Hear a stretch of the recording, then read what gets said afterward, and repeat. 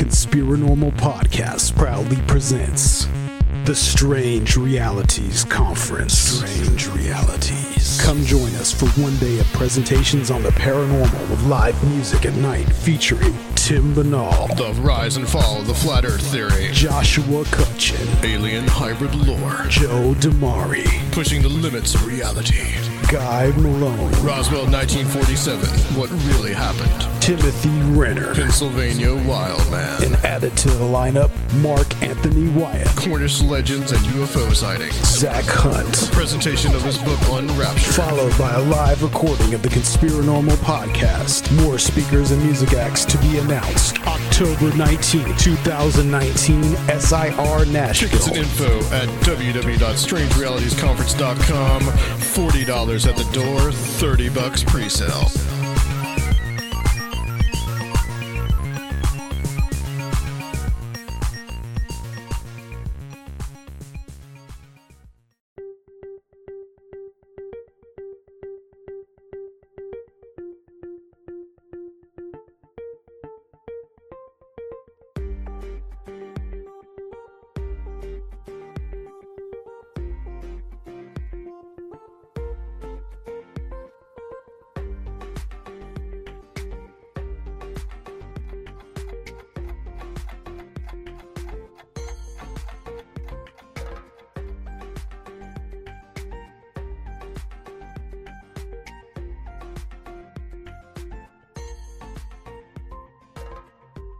The idea for all this really came from a dream?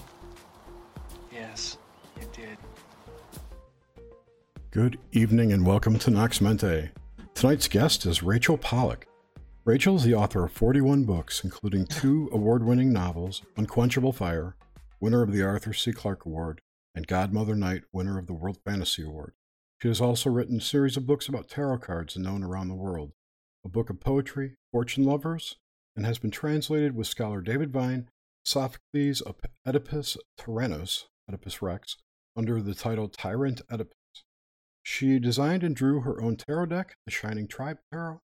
With artist Robert K. Place, she has created 2 more decks, the Burning Serpent Oracle and the Raziel Tarot. She has taught and lectured on 4 continents for 11 period.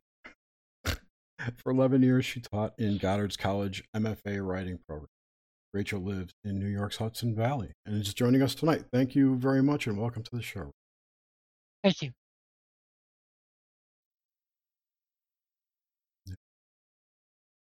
Hello? Yeah. Oh, I thought mine dropped out.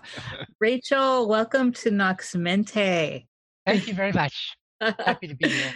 I'm so glad. I already gushed on you in the pre-show, and everyone that read my tweet and anyone that knows me knows how much I just adore your work and feel honored that you're here. You're a sacred elder, and I'm just thrilled. So And thank she's you collecting again. them.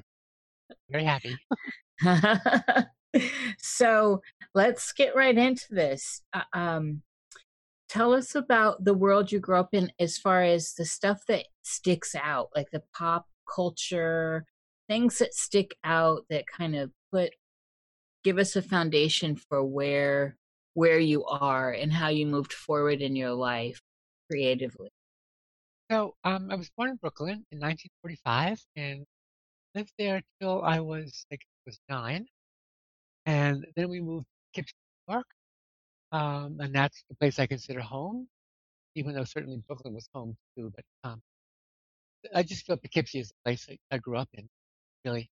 And then I went to college and graduate school, and then I moved to Amsterdam, Europe. I was in Europe in 1917 in Amsterdam, most of the rest of London, and then came back. I now live in Rhinebeck, about 15 miles or so north of Poughkeepsie, but it's a village rather than a city. So that's the basic facts.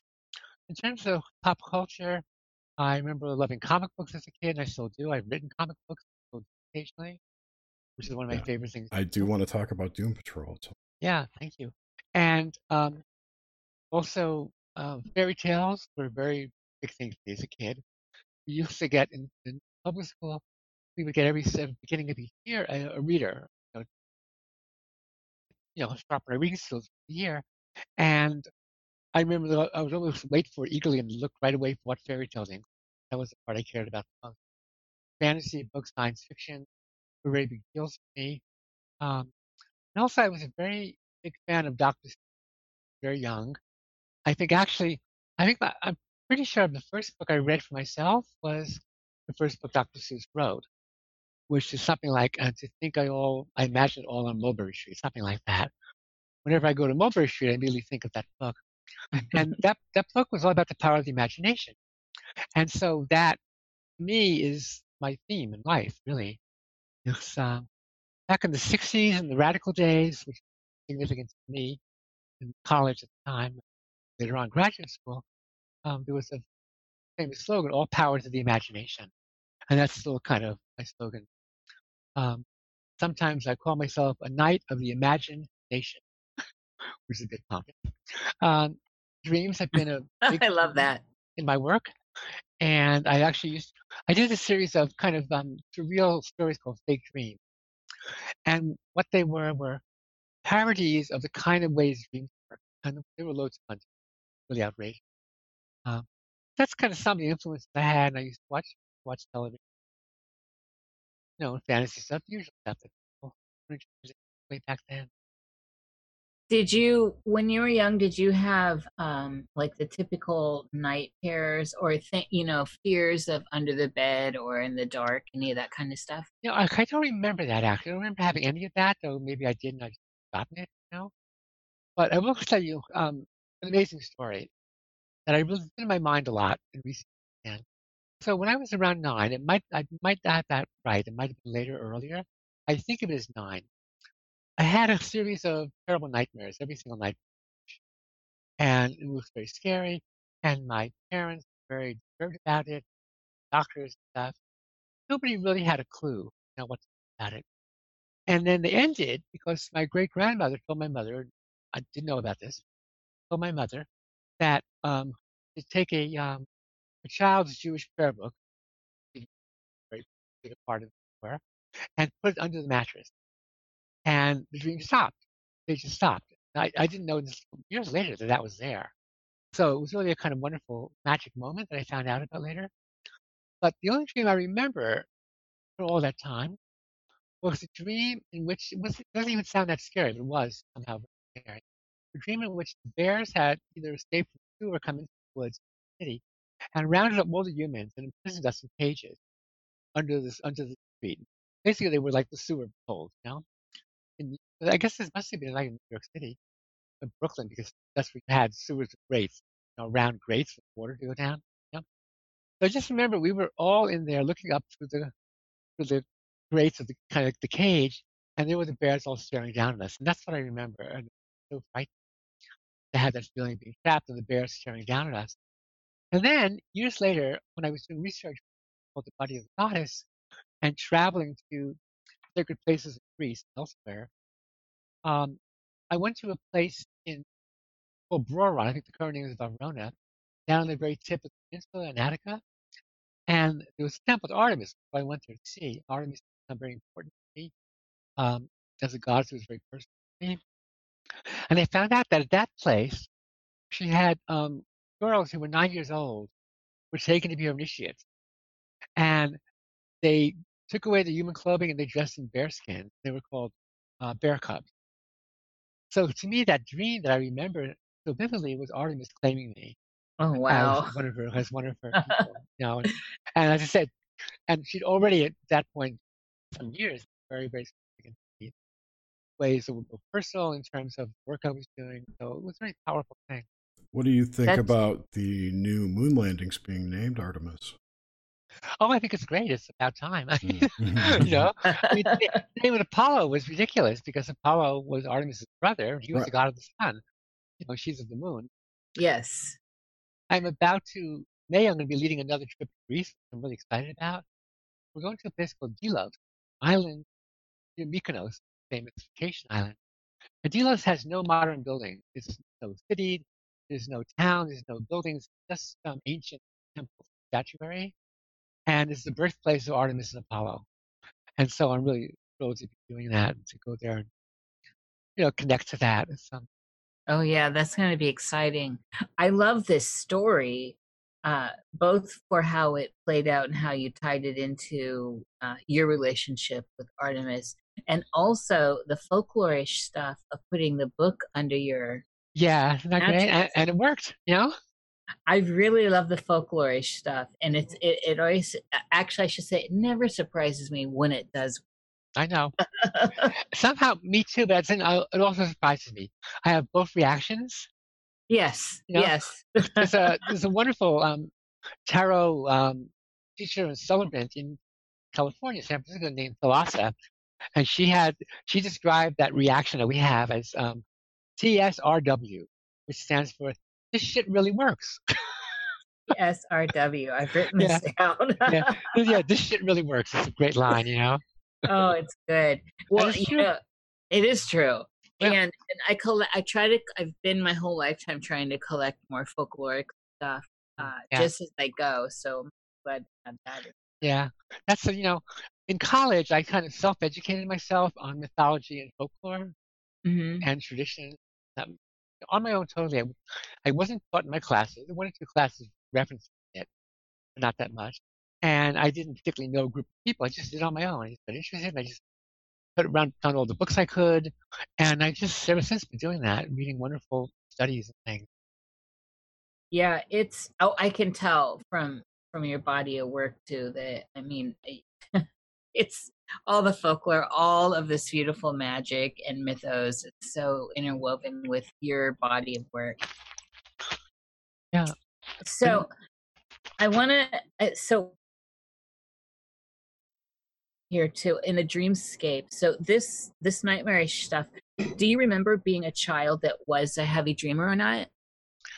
Not before that. I don't remember if I was or not. I imagine I must have been, since I've been a heavy dreamer all my life otherwise. So probably was when I was young too. Yeah, that would make sense. And it's hard. Well, one of the things we get to a little bit later is this thin line between memory and dream. Yes, And yeah. It's such a thin line.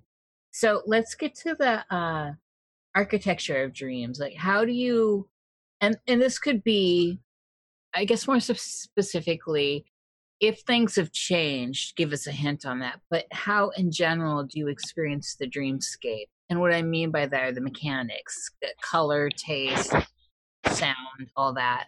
I don't have that vivid a memory of those kinds of sexual qualities.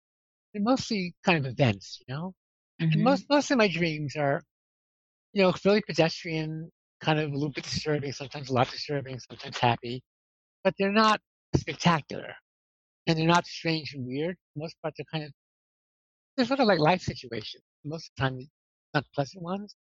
There's a famous psychiatrist, I forget who it was now, who said the great preponderance of dreams are unpleasant, which is a very important statement because I think that, in popular culture, dreams are often thought of as kind of like wispy, kind of wonderful things, the number of decks, dream tarot decks and dream oracle decks, and the pictures are nothing like dreams.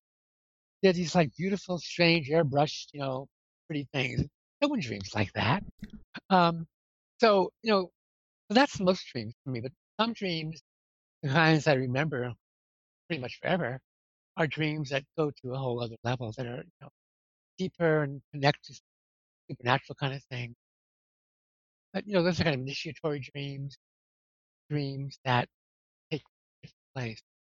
Those are the ones that really stand out in my mind. But the quality of the dream is usually not that different than the quality of daily life. Just the events are strange. See, that was kind of the connection I was trying to make. I do want to side note here. Yeah, this is why I don't use these other kinds of decks, like dream decks and stuff like that. I can't pull up to them. I just cannot do it. Yeah, I understand that. Yeah, and I'm not quite sure why people think dreams have these wonderful, magical, little wispy, fairyland kind of quality. I don't understand it. Maybe it's because I don't have those dreams. Maybe other people do. So maybe I'm just being too narrow in my perspective. That maybe lots of people dream like that, but I don't. Ask Nish what you were asking me about the dream tarot divination thing before the show. Oh, and, what I was saying was that I do this thing with dreams and tarot. I learned from a woman named Gail Fairfield many, many years ago. Read her wonderful book, Choice Centered Tarot. Also, I think it's now called Everyday Tarot. Anyway, but Gail Fairfield came up with it's like one paragraph in her book. That book is amazing. She these short little things, and they'll be stuff I'll be doing for 20 years, and developing on my own way, but pretty much sticking with Gail Fairfield. But so what she suggested with dreams, that you write down the dream. Because the dream you cared, you want to interpret, you want to understand better. You write it down, and then you write it down as a sequence of steps, events, feelings, things you experience, things you see, whatever stands out to you as a moment in the dream of something significant.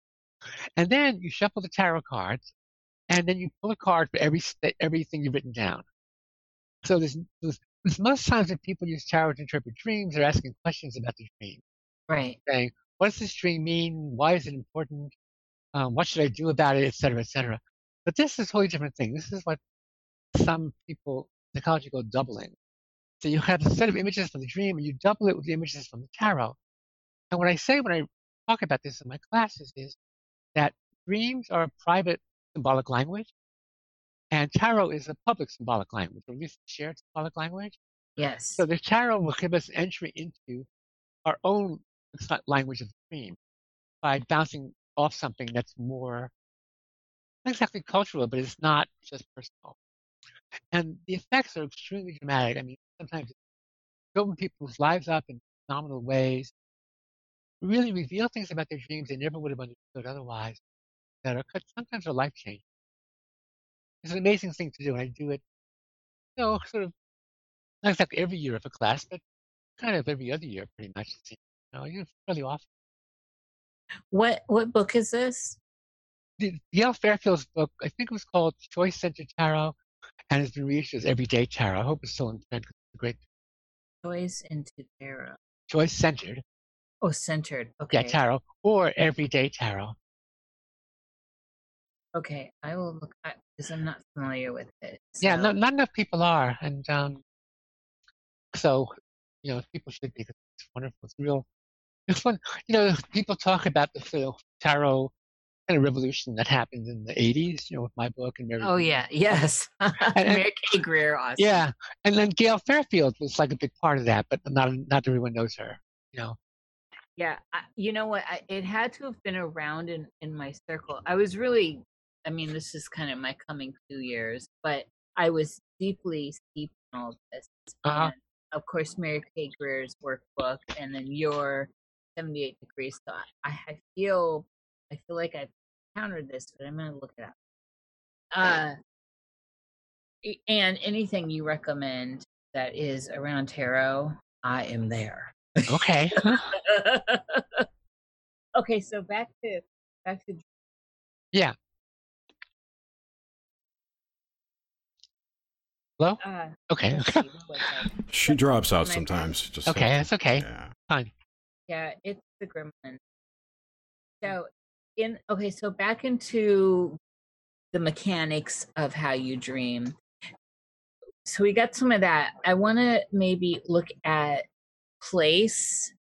So are there places in your dreamscape that you return to that may, of course, have altered, or something that you are always familiar with them no matter how they've altered? No, I don't think so, to be honest. I don't think I have a sense in individual dreams of I'm coming back to a place I know. Okay. So for me, each dream seems to be itself and not part of a series, as far as I can tell. Well, that's interesting. And I definitely don't mean a series. So like I have like there's like, I'll go places and I'm like, oh, I know this place, and somehow it's changed, but I know it. Or a house that's really familiar. I actually have a house I go to, but it's never. Really? How interesting. Wow. Yeah. I've not experienced that. Yeah, it's pretty common for me, but it's about 50-50 with all the people I've talked to and all the research I've done. So it's just of interest. And then also back on these small little details, are you able to read in dreams? Wow, that's interesting. I've never known. I don't know. I don't think I've ever tried it.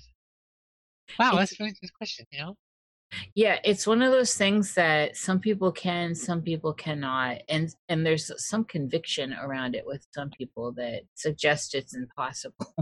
So I think I've heard that. Yeah, that's interesting. But I don't know. I have not personally heard of people who've experienced that. And it's kind of interesting you mention it because since I read so much in my waking life, you'd think I would try to read it, but I don't remember that happening. yeah, well, for me, it's pretty blurry, and it all breaks down to glyphs, more so like our symbols. And if I try to hone in on anything, so I'm kind of in the middle, I think, with that. And then on another aspect of just your basic dream stuff, what about mood? Um, well, I mean, I guess it depends if it's going to be a happy dream or not a happy dream. So sometimes there's a mood of, kind of a bit of anxiety. Sometimes a happy moment to see what's going on.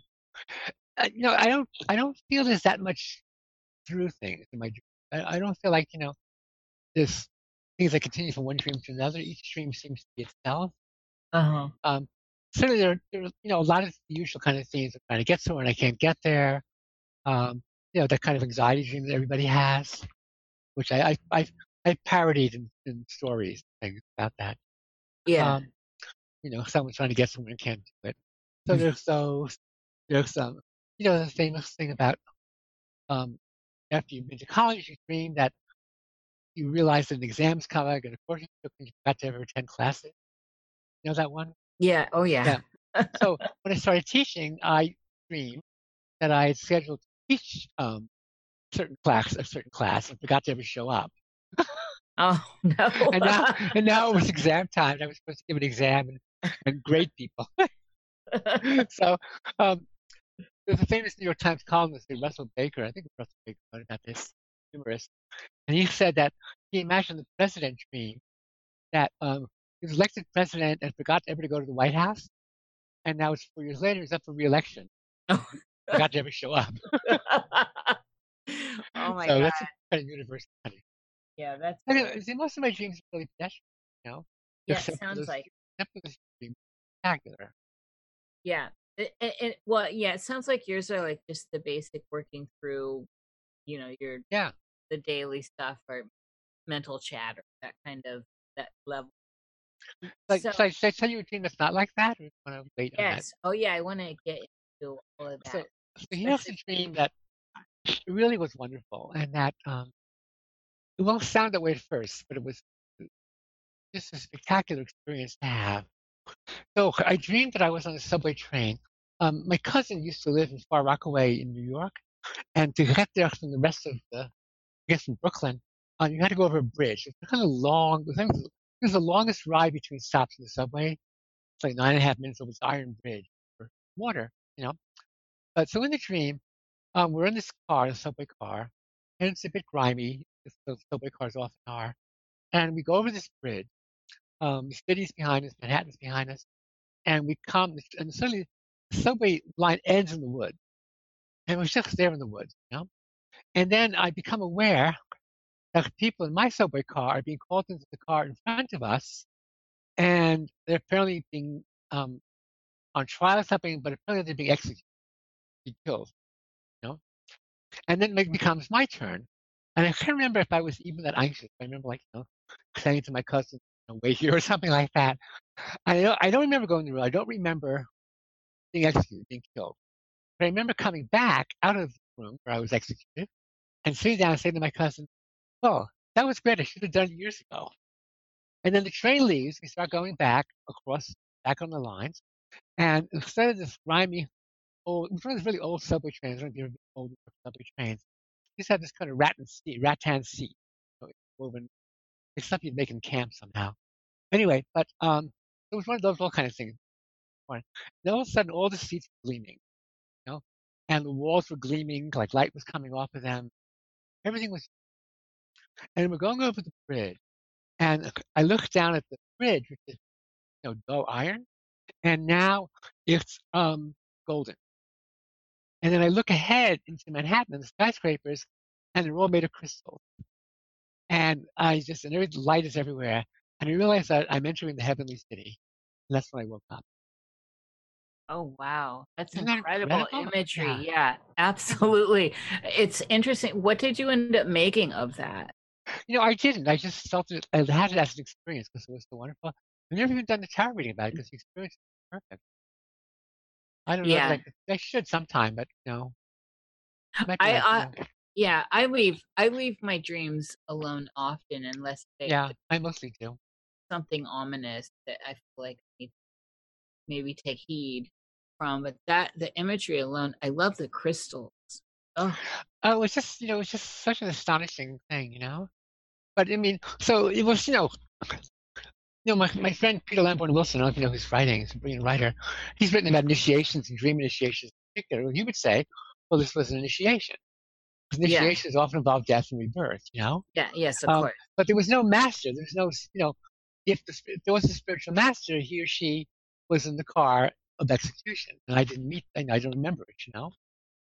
Um, but I should, have to do a reading and see what comes out. I think that would be, it might be something really startling.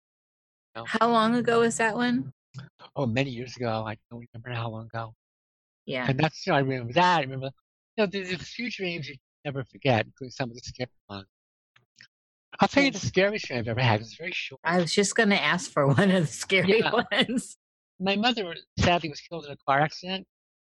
One of the most dreadful moments of my life. And sometime afterwards, not that long, months I think, not years, I dreamed there was a knock on the door. And I opened it. My mother was standing there, and she didn't know she was dead.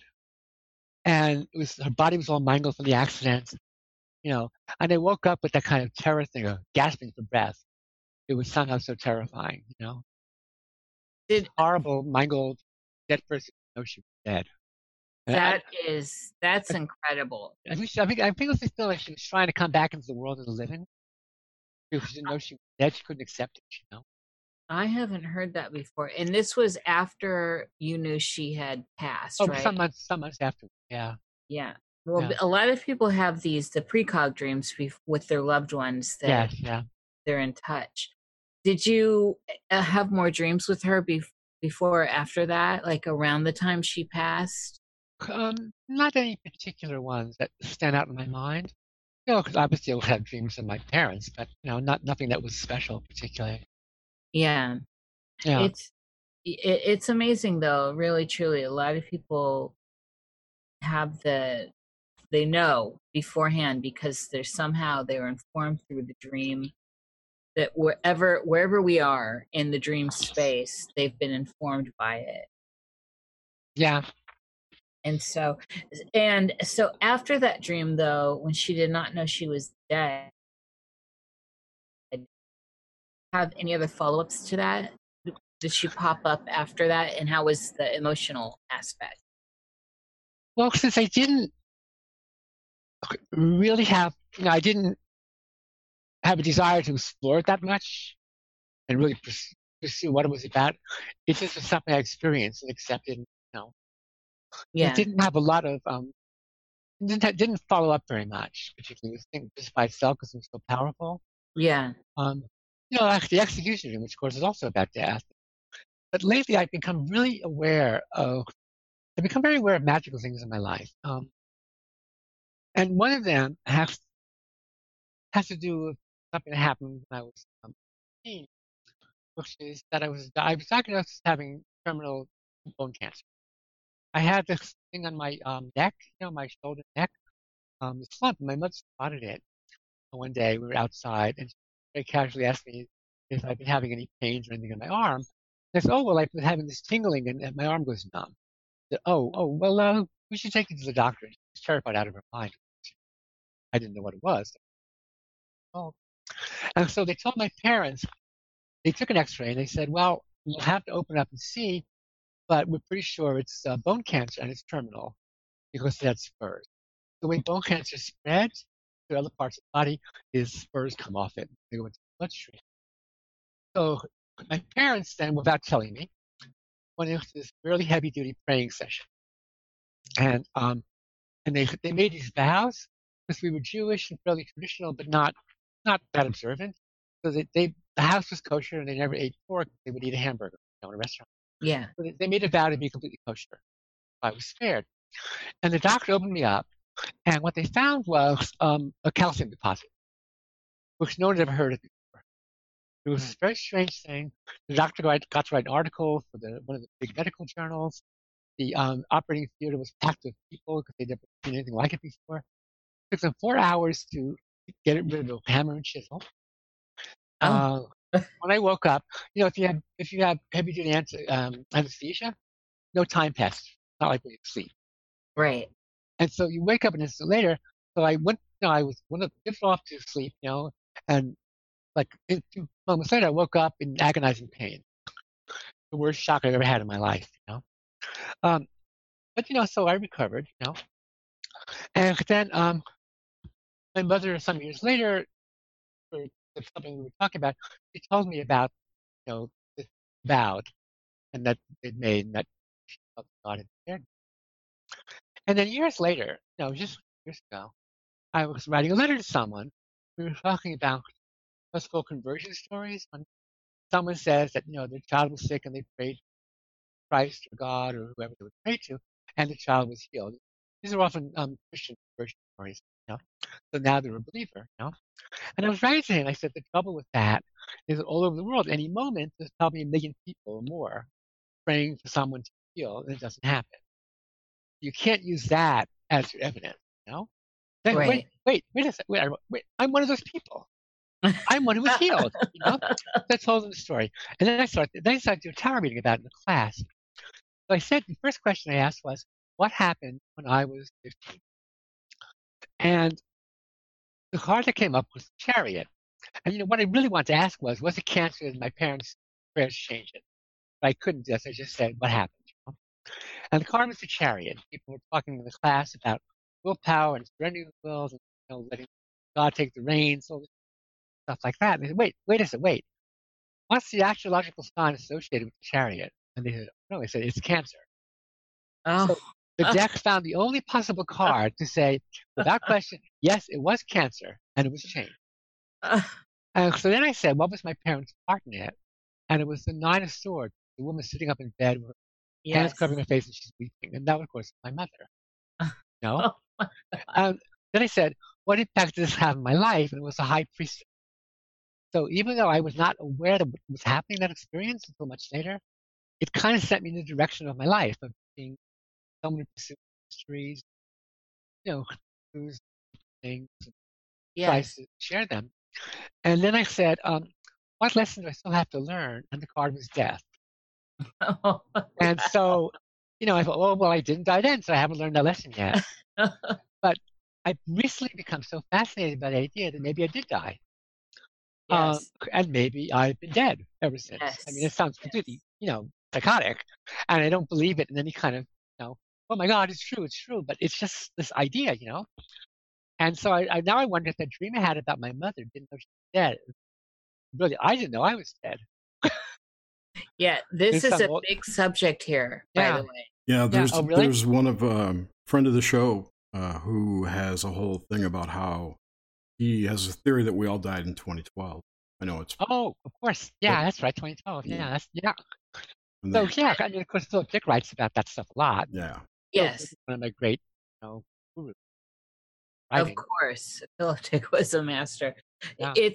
But I just love that you brought that in here naturally, because it is a place we go to on Nox Mente often, Ah, questioning, because all these lines are really so blurry, and in the end, life's transient, like everything else seems to be. And so I've been questioning if I had died hello? experiences I had, that there's just no way. How did I come out?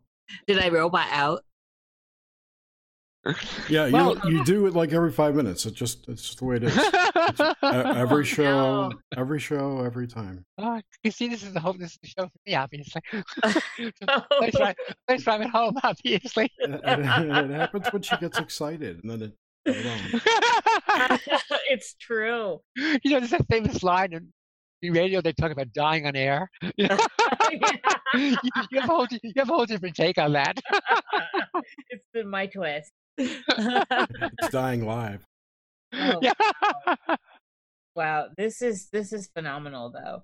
Okay, so but before I can imagine you doing a show that begins now, live from the land of the dead. well, and it's even perfect because we're in October, Yes, that's true. Yeah. Okay, so before we get into those, I wanna see about your relationship with like lucidity in the dreamscape, and as far up as out of body or astral projection. That I've not had much. To be honest, I don't pursue lucidity.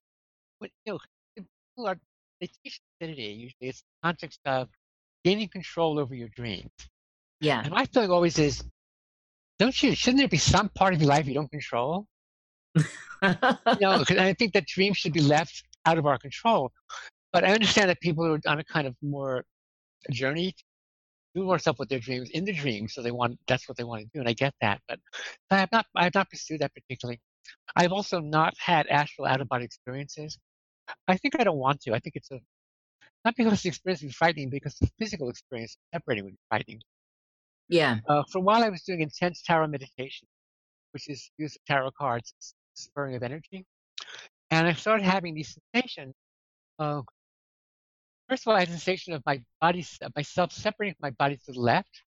Never quite happened until it was going to happen, and then I would feel that my body was massive, as massive as the earth, but was rising up and leaving me behind. It was very strange. Yes. So I interpreted someone told me it was basically a Kundalini experience, and I knew I was not ready to handle it, so I just backed off meditating.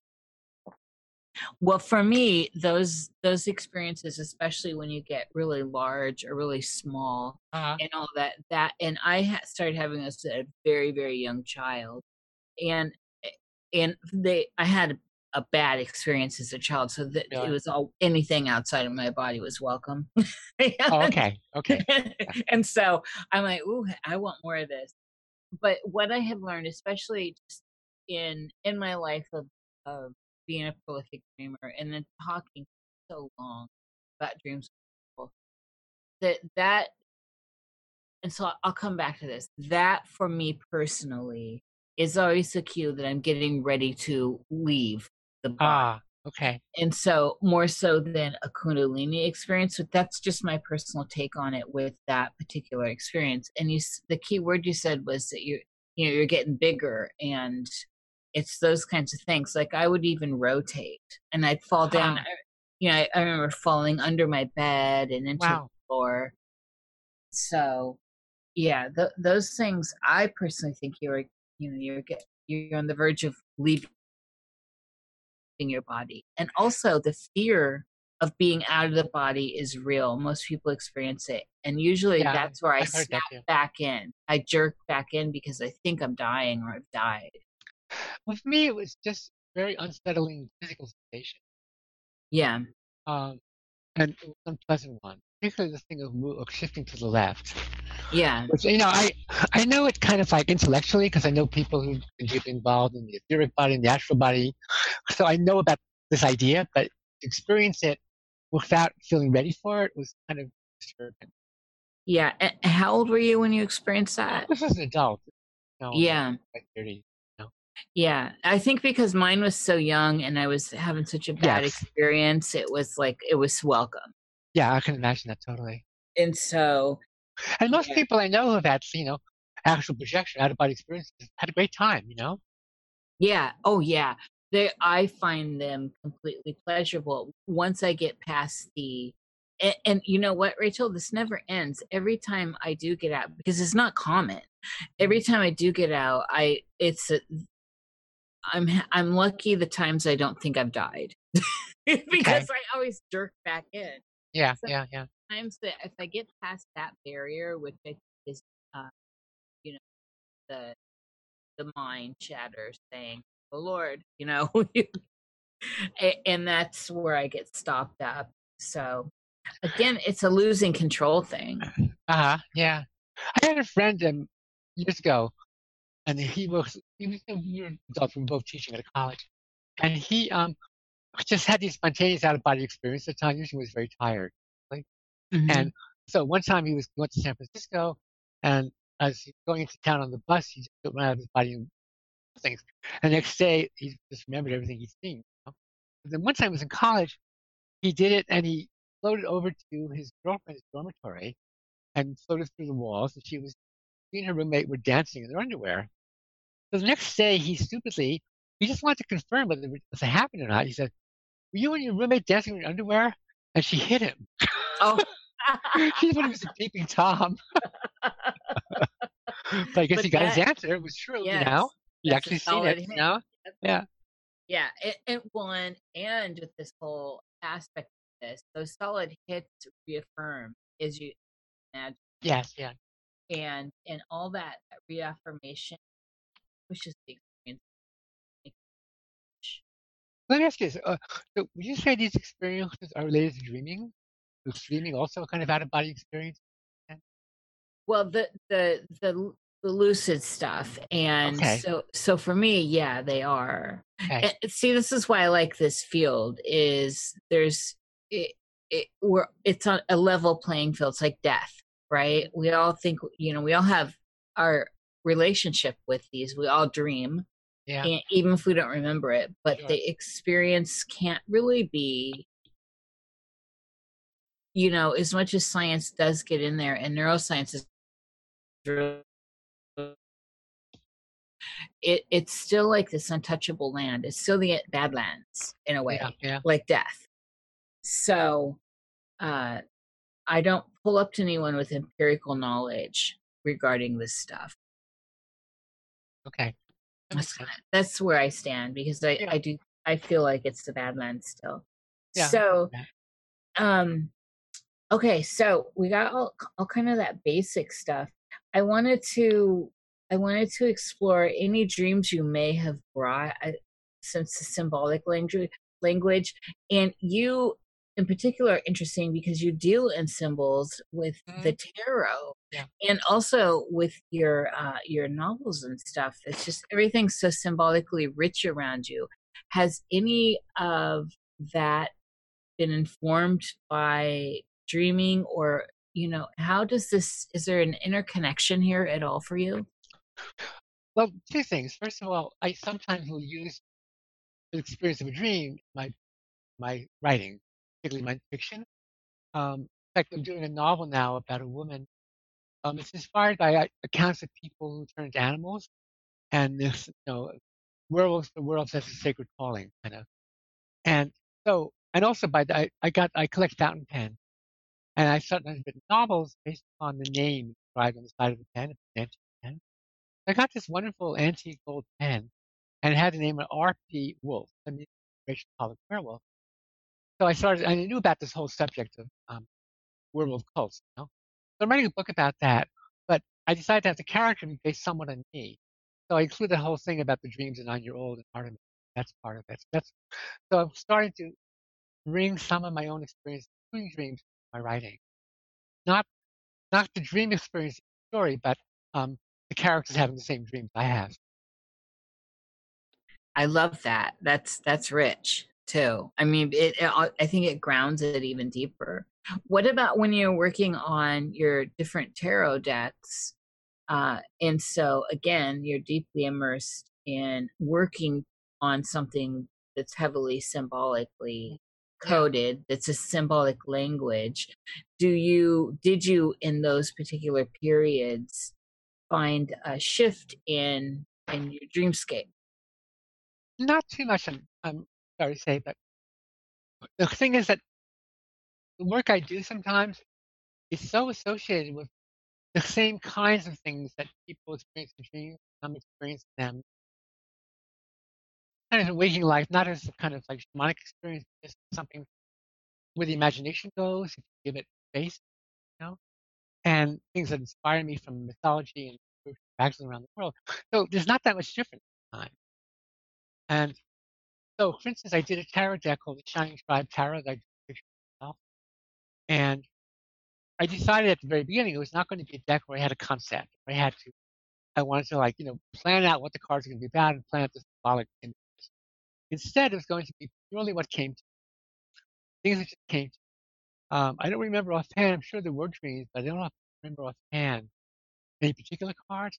The things people told me, a lot of things I saw, a lot of things in tribal art, cave art, Aboriginal art, all kinds of influence, statuary from China, um, things I would just see, which would lead to something that I would just connect to. And so, in that sense, it's the same kind of territory, but not using my dream. And then another recent book called Child Eater has a lot of dream material in it. But again, it's not my dreams; it's the character's dream. I think I just feel such a connection to the dream landscape, as you say, that I can just use it imaginatively. I don't have to use my own. I don't have to take my own dreams and take it there, and vice versa. The stories don't have to go into my dreams. My stories already are. Yeah, well, especially since you actually one of these people like myself that questions whether you died or not. Yeah, So, yeah. Well, that's a recent thing. I'm a little wary of going too much into that because you could end up crazy. well, there's always, yeah. I mean, I think it's good to remain grounded, but it's Yeah. wonderful to entertain the concept if you can remain grounded. It's just so fascinating. Yeah. It's really I think it's rich, and the thought that comes to me is that more people since the 2012 experience especially are coming round to that as a possible idea that has grit to it, that may have something, because there's a certain idea of immortality anyway with people who don't believe in complete annihilation after death. You know, that there's more to this experience. To me, that question of what happens after you die is so open. One of my basic attitudes is that if it was possible for us to know what happens after you die, everybody would know it. Yeah. And we wouldn't have all these competing ideas. Yep. So it would be it's possible to go to Cleveland, so we know what Cleveland is like. Exactly. But so the fact that we don't know, we don't have a clear idea what happens if you go. We have lots of people saying what they know, but they're all at least slightly different. So I think the truth of it is somewhere kind of, in a sense, above or below all those different accounts. That those accounts are fed by what the real experience of death, and then into our conscious minds we come up with ideas, theories. Well, that's what I'm saying about the dreamscape as well. It's like death, where no one really knows. There's a lot of speculation, a lot of postulation, all that, but it still remains a personal experience. It still remains something we'll have access to and do, or can do at least. And death is that same way. There's a sacredness to it, right? Yes. Oh yeah. So, and even that said, in your book Tarot Wisdom, I like all the little examples you give, the little anecdotes here and there from your personal journey as well, with certain cards. So you're living the way I'm perceiving it too, and the way the symbols are so rich in your life, in your daily waking life, is that you're kind of living a dream. You're kind of living in a dreamscape. Yeah, there's something of that. Yeah. And I mean, you've created. I think everybody is, but most people don't realize it. But that sounds very arrogant because not everybody should be like me, which I don't believe. But I sometimes say that the first rule of magical life is pay attention. Yes. And that's it. Just pay attention. And then I expand it to the thing I've written about now, and quite a few stories other places, which I call the first directive. See what there is to see, hear what there is to hear, touch whatever you touch, speak the thing you. So it's really all about paying attention, present, really noticing things. And if you go on a sacred journey like the journeys I've taken to places, I'll be going to Greece in May, and it really sharpens your attention. At least you should. And you start seeing the most amazing things that you might have it might have happened anyway, but you don't really notice them. And you notice them in a different kind of way, in a powerful way. So kind of in this thread, do you think that where are your thoughts here with the I want to say this. So people that don't have the amount of freedom that others do as far as choice in creating their world, Okay.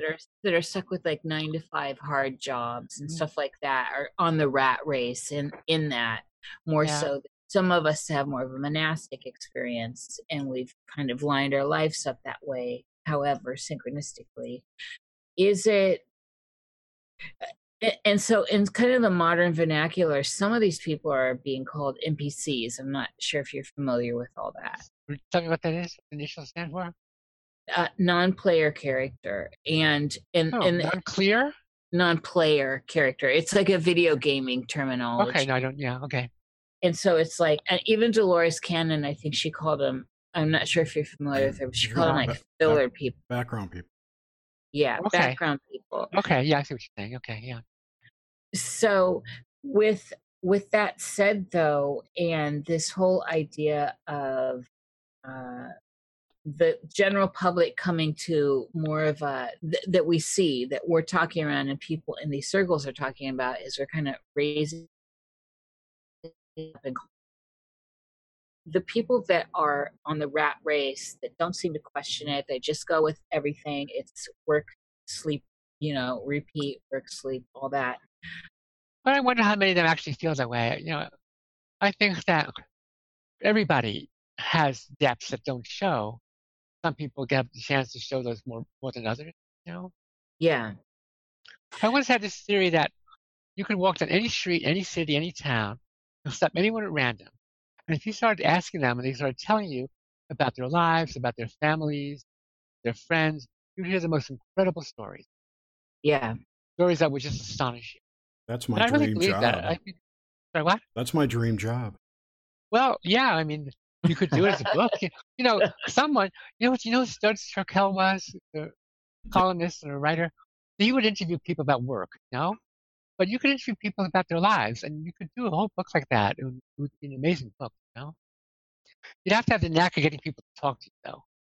That would be the hard part,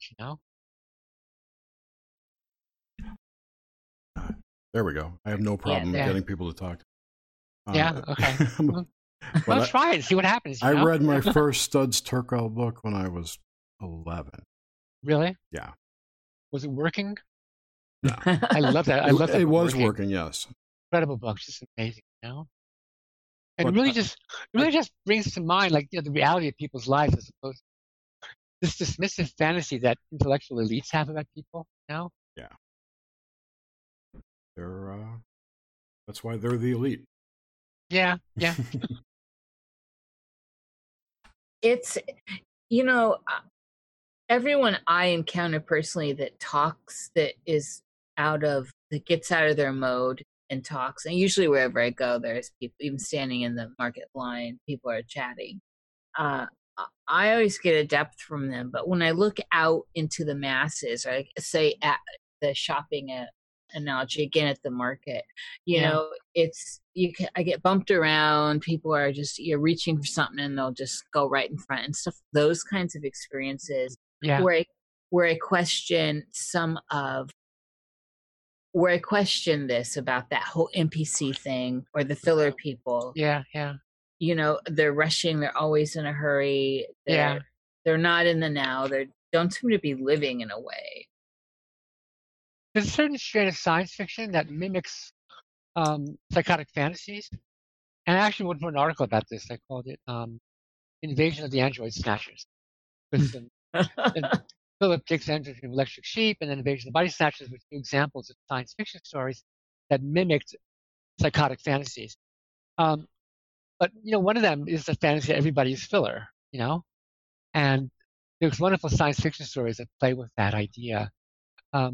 Robert Heinlein wrote a story called Them, or They, maybe They, Yeah. And in the story, somebody is in a mental hospital in Boston.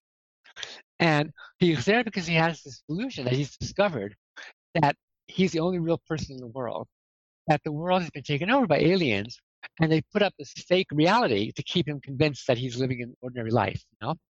And so a psychiatrist is trying to explain how absurd this, how ridiculous this is.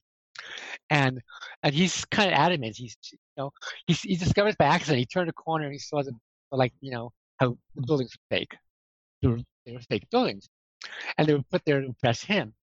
And so all the people on the street were fake. They weren't real people, killers. And then he's insistent. So God says, well, he said, we're not getting anywhere.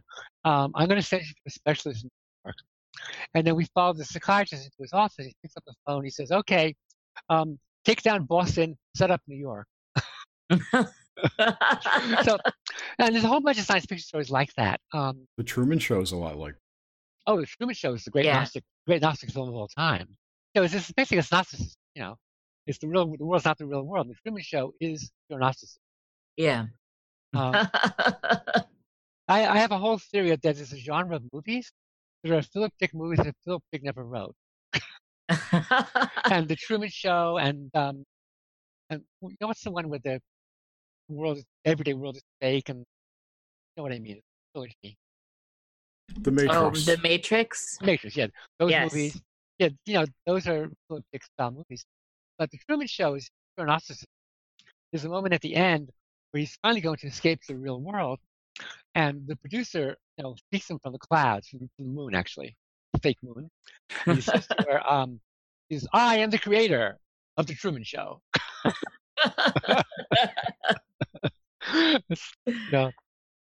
Yeah. So that means there's science fiction stories that will mimic that perception, and that's also kind of like that whole thing between fantasy, dreams, mythology, psychosis, this whole range overlap in all those things.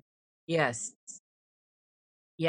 Well, that's the thing. And it seems to be, I know I've noticed just looking back, it seems to be certain themes are lying around in the ethers, if you will. And the creative people of the time seem to all be picking up on whatever that is that's out there, and then express it through the arts. True. And so, what are your thoughts on that? How it's, Phil K. Dick certainly is a good example of that.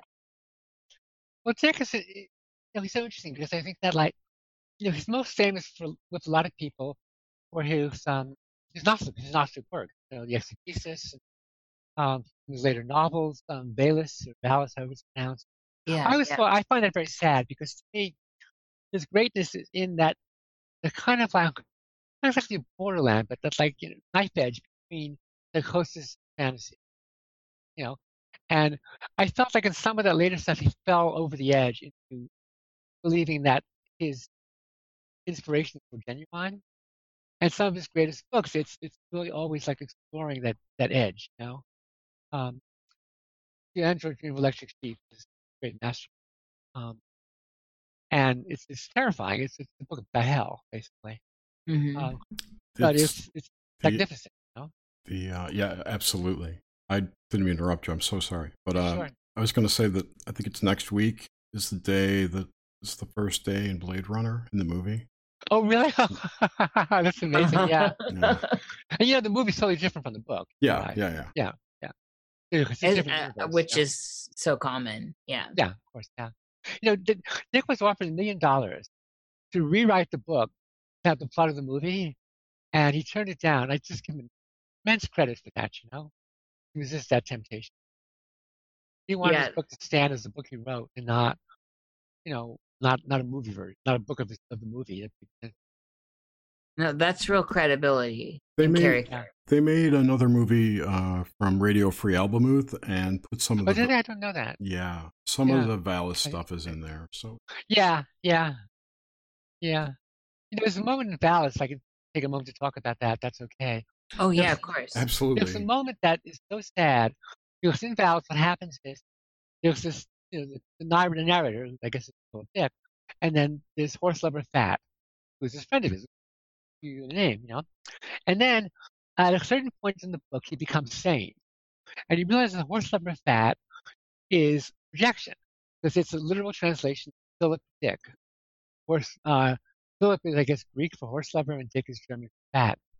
And so then he becomes integrated. So this projected self becomes integrated into conscious self. You know? And then he's pursuing things. I forget what happened. At a certain point, he writes, horse liver fat came over today. And I thought it was one of the saddest things I'd ever read. You know, he lost it.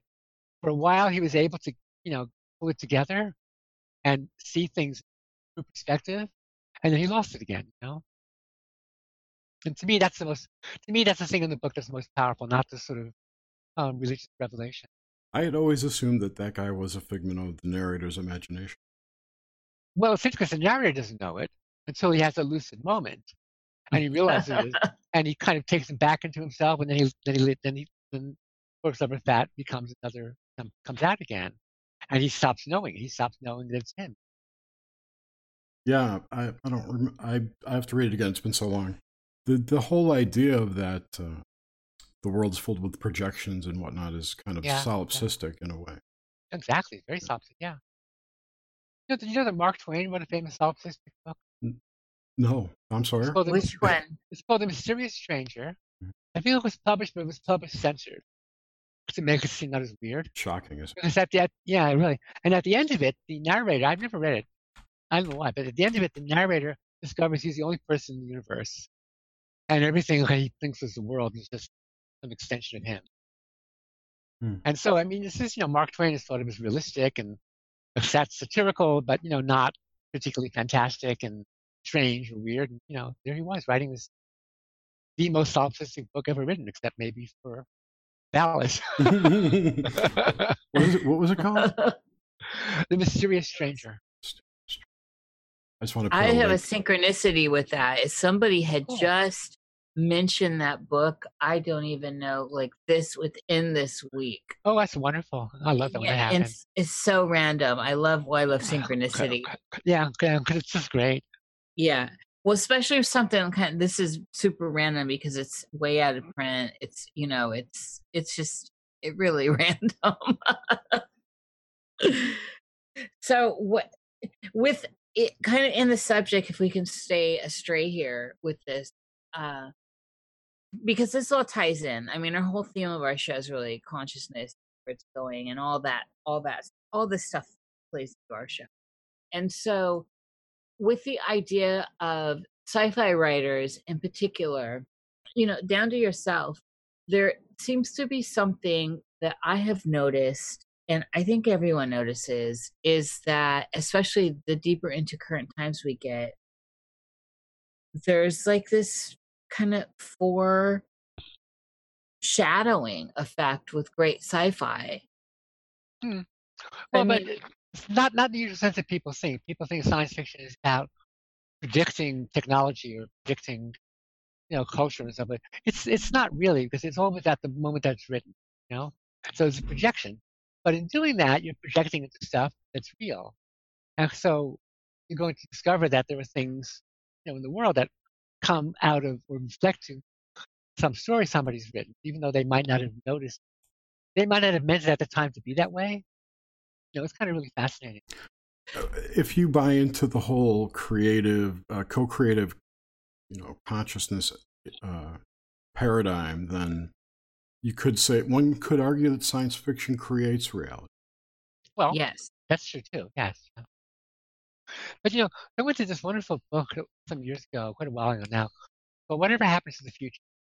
And it was a book about Sunday supplement predictions of what the world was going to be like, you know, in say the 1970s, back in the 1950s, you know.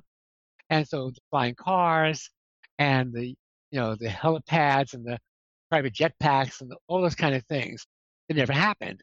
So, you know, science fiction has predicted loads of, you know, kind of mechanical things that never came true. But some of those things, Rachel, are now there's jetpacks now. There's one that was debuted in France in front of the president, and he hasn't perfected it, but there's video of him riding it around. It's super cool. Right, but it's not It took ubiquitous. so long to do, though. Right. Yeah, I mean, look how long it took, though. We were supposed to have those in mid-70s. I know, but see, that's the weird thing about tongue. This Yeah. just adds to my feeling that the whole world is fake. Yeah. Because, I mean, seriously, technology has not really improved since the moon landings, if they even happened. But they're I'll tell you still the one prediction. shooting rockets in the air. Sorry, go ahead. I'll tell you the one prediction that has come true, and it is Dick Tracy's radio wristwatch. It's now called the iWatch. So finally that happened. What about their surveillance state? There are cameras everywhere now. I know. Yeah. I mean, that's classic. Everything we say is being recorded somewhere. Yeah. But people think that people are listening with earphones because they're not. It's just trigger words. You say certain words that will cause someone to look at it, someone to listen to the recording. That's exactly how I participate in the show. You're hoping, Jerry, that you'll say something that the NSA will listen to, and then they will be changed. No, I listen for trigger words from you or Ned, from the guest. Okay, I see. Yeah. Okay.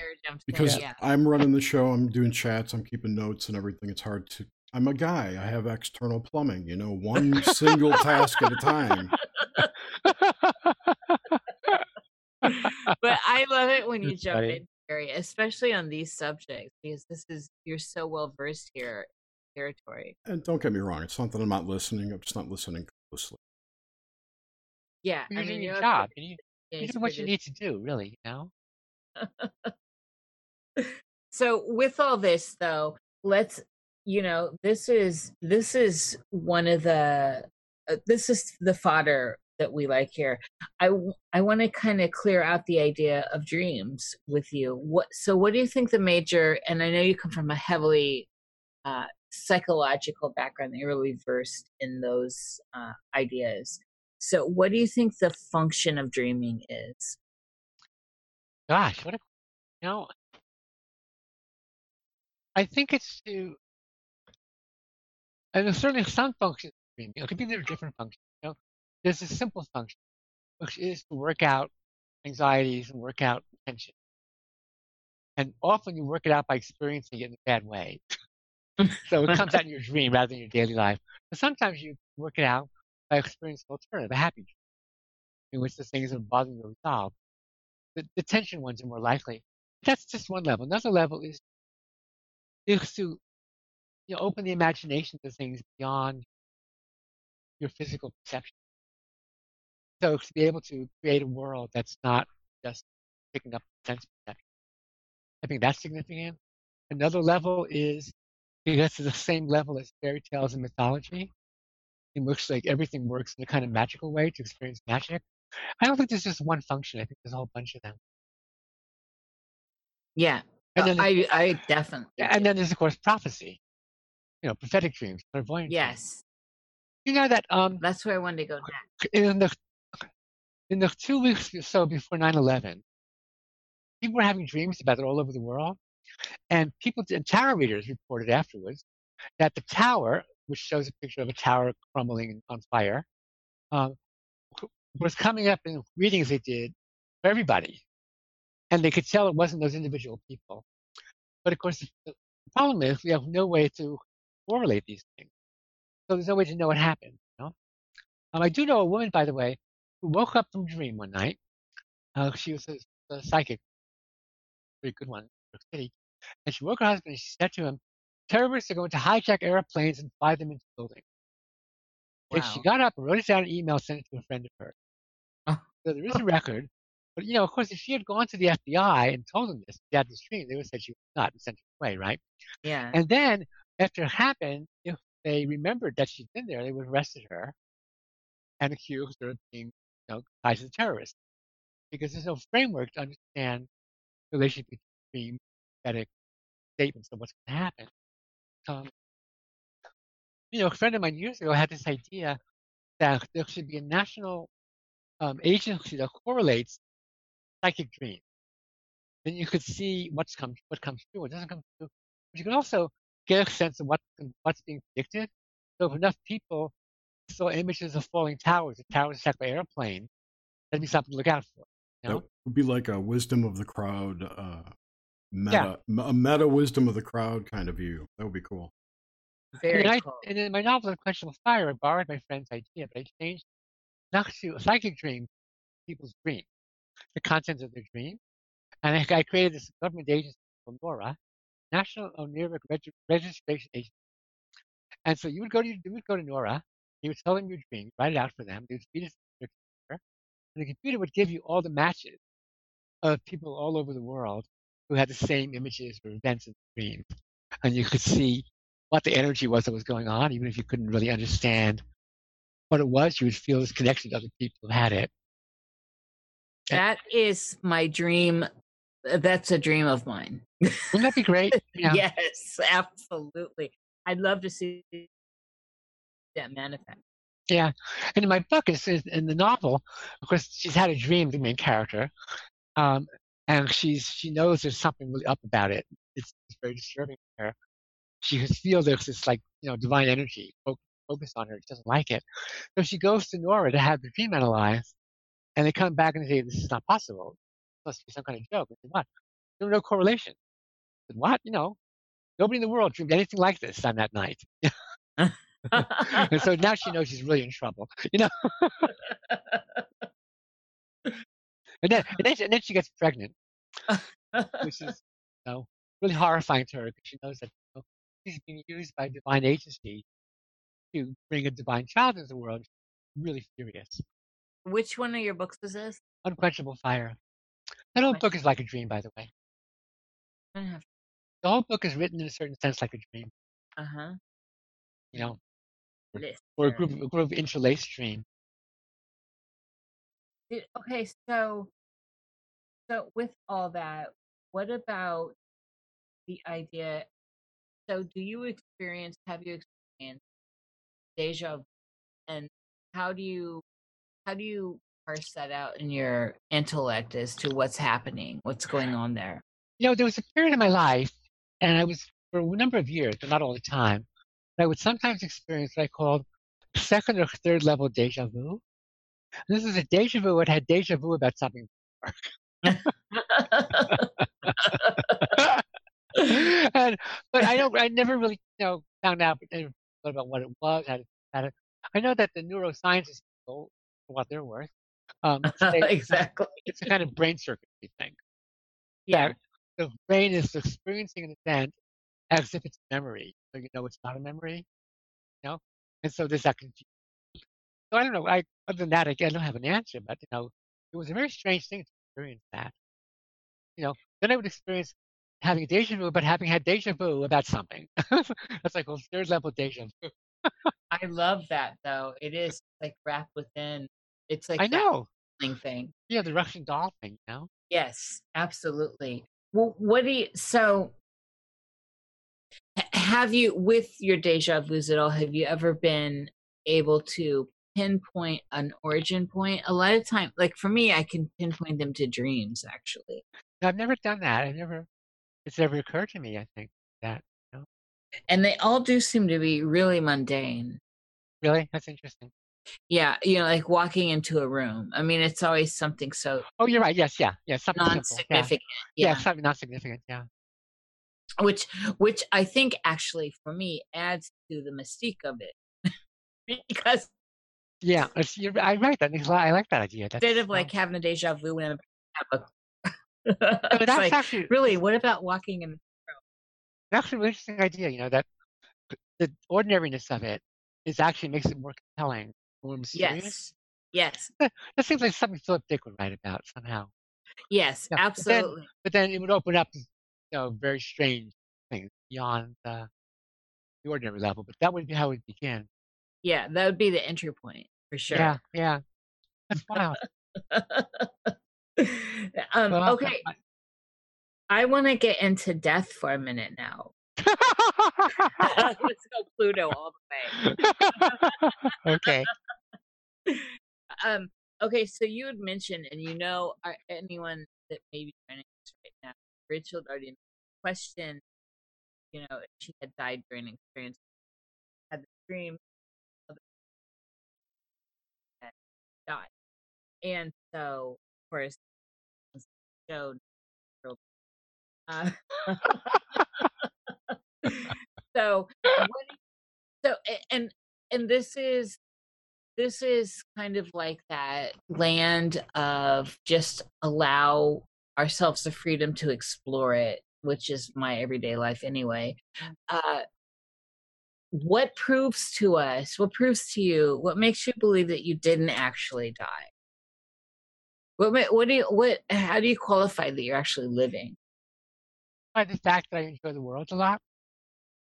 I enjoy the nature and people and reading and food. And to me, those are experiences of life. So, okay, I guess we should back up. So, with that as a qualifier, how do you perceive what's the idea of death then? And I the just said, afterlife. unfortunately, I said, I don't know. I mean, I understand all possibilities. I'm fascinated by it. I'm fascinated by the idea of death, probably since I was 15. Probably before that, though. I mean, stories about the land of the dead, it comes up over and over again in my writing, the land of the dead, as the place of ultimate, kind of like ultimate mythical power. Actually, in Unquenchable Fire, I said the whole book's like a dream. So there's this moment in the book, I won't give the whole background, but my heroine is in great crisis, going through this thing. And she's pregnant, as I said, she's from a dream. Very disturbed about this. And then she goes in the street and she meets, and she's in New York City, and she's had this very painful encounter with her ex-husband, going back to her mother's house. It becomes like a journey through the dream world and the land of the dead. It's a dream world. And kids keep coming up to her, first one, then two, then a whole bunch of kids. They go, Miss, where do babies come from? And she says, I don't know. She doesn't know where they come from. For her, they're pregnant from a dream. And then she meets this man who's selling chocolate chip cookies and ice cream sandwiches on the street, one street vendor. And she sees him. She recognizes he's a blessed being. He's like an angel, and sent to her. And she says, please, why do there's so much suffering? Why is there so much suffering? And he says to her, only two things exist in the world, ecstasy and suffering. And we choose suffering because ecstasy is too frightening. And then she leaves. And then she goes back to her mother's house. She goes to her room, and she goes to her mother's house. Her mother was saying weird stuff to her. And she realized her mother was asleep, was dreaming, and is speaking from a dream, so she's now really scared. She goes upstairs, and she looks at her room. The door is closed, but light is beaming out from under it, and she's frightened. And she's about to open it, and she knows suddenly that the heavens, the spirit world, is going to show her where babies come from. And she opens the door and sees this great, like sea. It's like dark sea with flashes of light in it. And there's these faces talking to each other. And, children, babies rising up out of it. And she realizes it's the land of the dead. And babies come from the land of the dead. And then she sees, and the people are telling each other stories. She realizes the whole book is about stories. That stories come from the land of the dead. Everything comes from the land of the dead. And she says, no, that's not right. That's not right. That's not right. But she realizes it's true. That everything I had no idea what I was writing there. This is what just came to me. I mean, I was in a trance writing. I've never been in a trance when I write. But I write in a way that it's not being in a trance because you're very conscious, but things are just coming to you. You're not planning what it's going to be. The whole book was written that way. I felt the whole book was like a dream. And so that was that moment that, everything comes from the land of the dead. But what that actually means, I can't tell you. That was the inspiration. That was the moment that happened. And beyond that, I don't know. I couldn't outline it for you. I couldn't give you an exegesis of it, intellectual analysis of it. What it is. When is that the only book that came to you kind of this way? Well, most of my novels and even a lot of my tarot writing has some of that. That book was a sustained thing. But like I said, it was not written in any kind of trance or anything like that. Wasn't channel writing in any way. It was all very conscious work. But the sources of the engine of it was always these times of powerful experience. Yeah. Yeah. I mean, I try to get into that state a lot. I try to function from that state, and I call it, and the way I term it, definitely now is high state of lucidity. That's what trance kind of really I guess reminds so. me I of. guess that's my version of lucidity when I write those kinds of stories. Yeah, where you're just open, and there's kind of a I don't know. You know when when the muse is there. Yeah. It's still your job to make it come out good, make it come out well, the version of it. But nevertheless, you know when you know exactly. I like that. So you said during that last little uh, book, I it sparked a question I have. What are your ideas on? And this ties into the after as well. Angels and demons. What's going on there? I think that they are cultural projections of something that is universal, but is always every culture is channeled into something that people can comprehend. So a lot of people today say, they talk about aliens. They talk about them exactly the way people talk about angels and demons. They say, well, when people say angels and demons, they're really saying aliens. They didn't understand it. Well, I feel when we see aliens, we're not understanding it either. Nobody understands. Because always every culture has its own version of that same thing. Yeah, it's been an observation, and same with fairies. What, Jerry? I was just going to say, has Rachel read any of Joshua Cutchin's material? No. Yeah, I'm not saying. He's an author who's exploring that exact subject. Oh, really? Wow. The first book of his was called... Yeah, I think you'll enjoy him, Rachel. Trojan Feast. I think was his first. What's his name? Joshua? Joshua Cutchin. CutchTch rather, IN. I'll send you all his info. Don't worry. Yeah, thank you. Yeah. Sure. Wow. Yeah, very interesting subject. Yeah. It's the same as the people always have their own views of death. It's always filtered through their cultural context, and yet it also is very real. Yeah, absolutely. It's an experience. And because it feels so real, people have to believe that their version is real. Who are we to say that it's not real? Oh, yeah, exactly. That's exactly true. Yeah.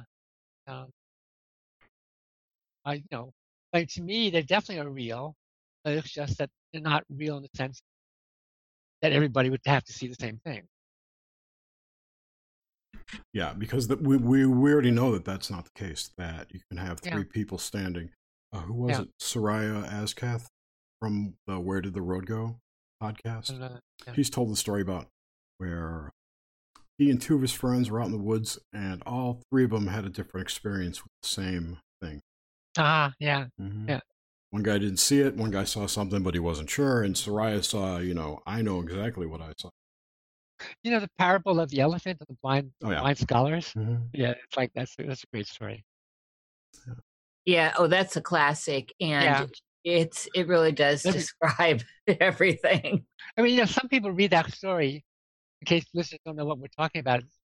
Three blind professors go to examine an elephant, and one person touches the leg. An elephant is like a tree trunk, and someone else touches, the size. An elephant is like a barn.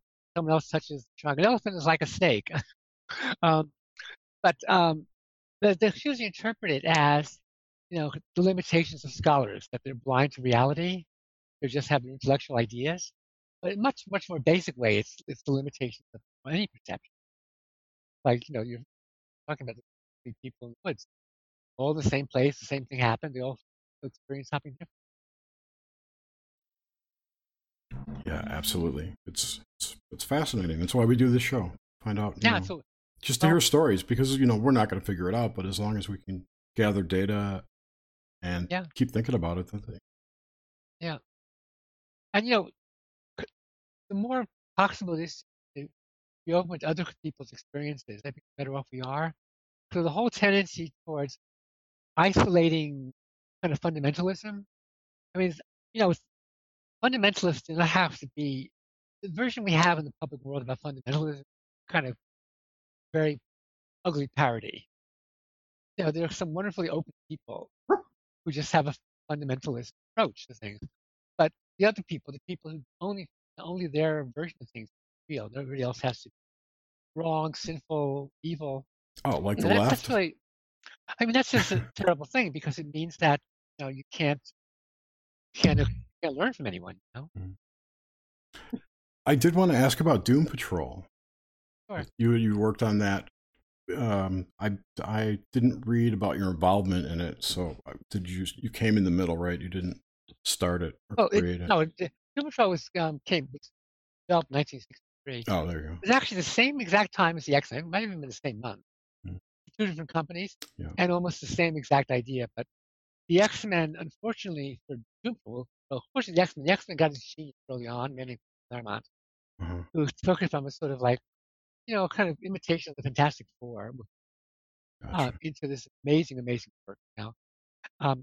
Doom Patrol kind of went through various incarnations, but it was always weird. The thing about it was like Doom Patrol is a home for weird heroes, Yeah. And then a man named I got my mind is blank. Oh, wow. I can look it up. Oh, it's totally blanked. He's a person I revere as a writer. Anyway, he took over Doom Patrol in the I guess 80s, and he made it this real thing. Oh, his name will come. It's so ridiculous. I really Paul Krupperberg? no later, maybe earlier. Steve Lytle? Nope. Look, yeah. Oh, Grant Morrison. Grant Morrison, exactly. Oh, yeah. God, so ridiculous. I'm thinking 60s. That's why.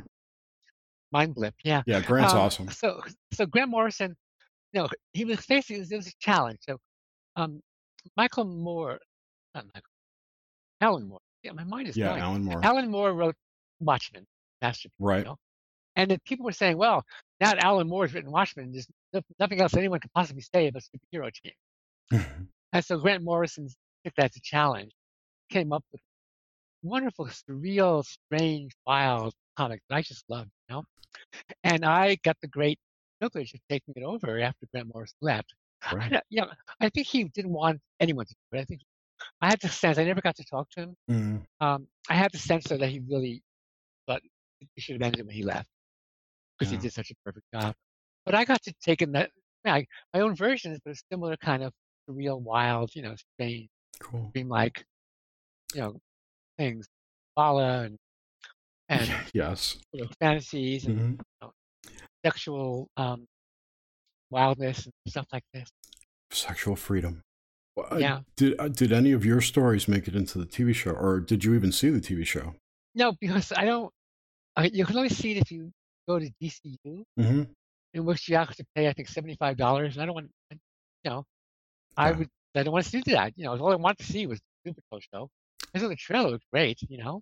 I'm sure you could find a stream somewhere online that has it. I don't think any of my characters in there. Mostly it was the old original characters. There were one or two of Grant Morrison characters. That was kind of good. Okay. Very cool. There's been a new incarnation of it. Gerard Way has been doing it, and I love what he's doing. He's brought it back to the same kind of thing that Grant and I did now, and he got to talk to both of us and get our input, stuff like that. So that was great. Yeah, that's volume 6. Which ones were your characters? Oh, there was some. I inherited certain characters and invented a few others. So the characters, there was, I think, two characters left from the original 1960 comic. One was Chief, who was the leader. Yep, he's in the show. Yeah, of course he's in. There was Robot Man, who was Cliff.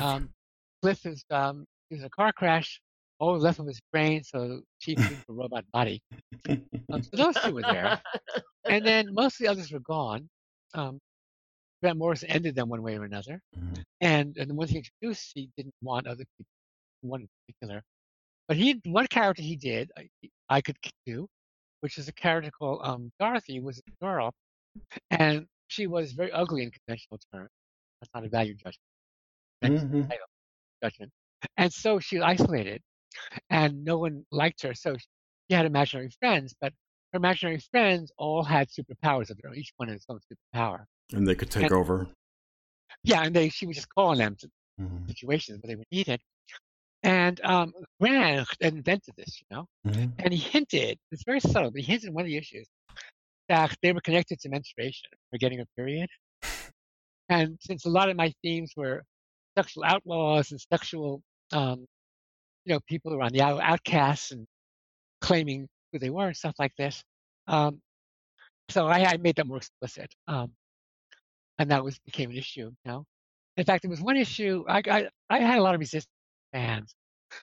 I think it's partly because the woman doing it, so I had a kind of feminist kind of thing, and they didn't like that.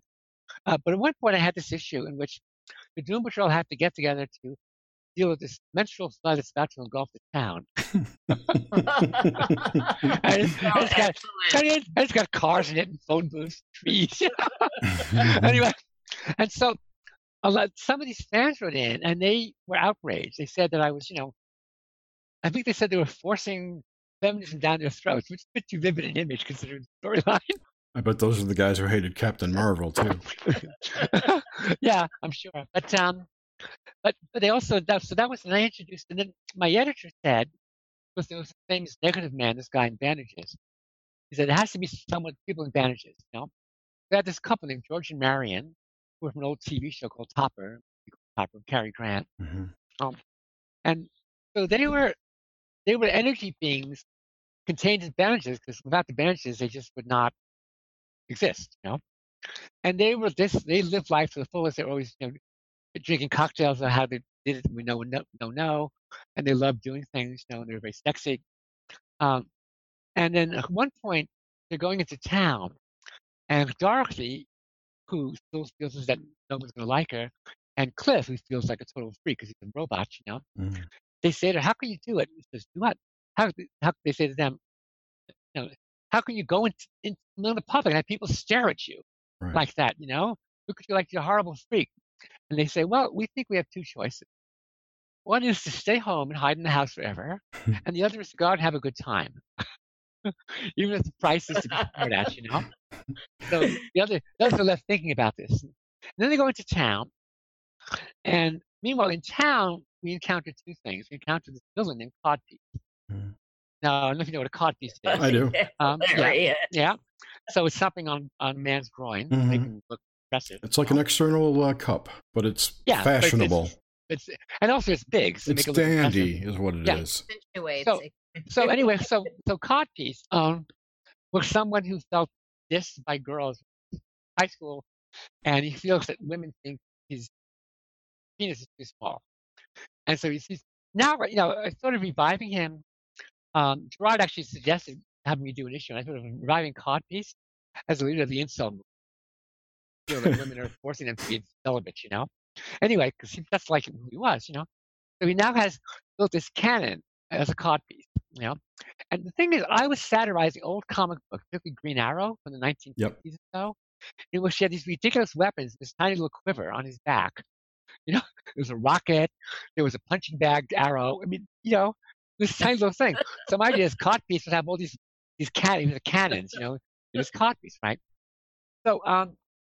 So meanwhile, I also introduced in the story one of the characters became a main character, who was this transgender, at that time was transsexual lesbian character.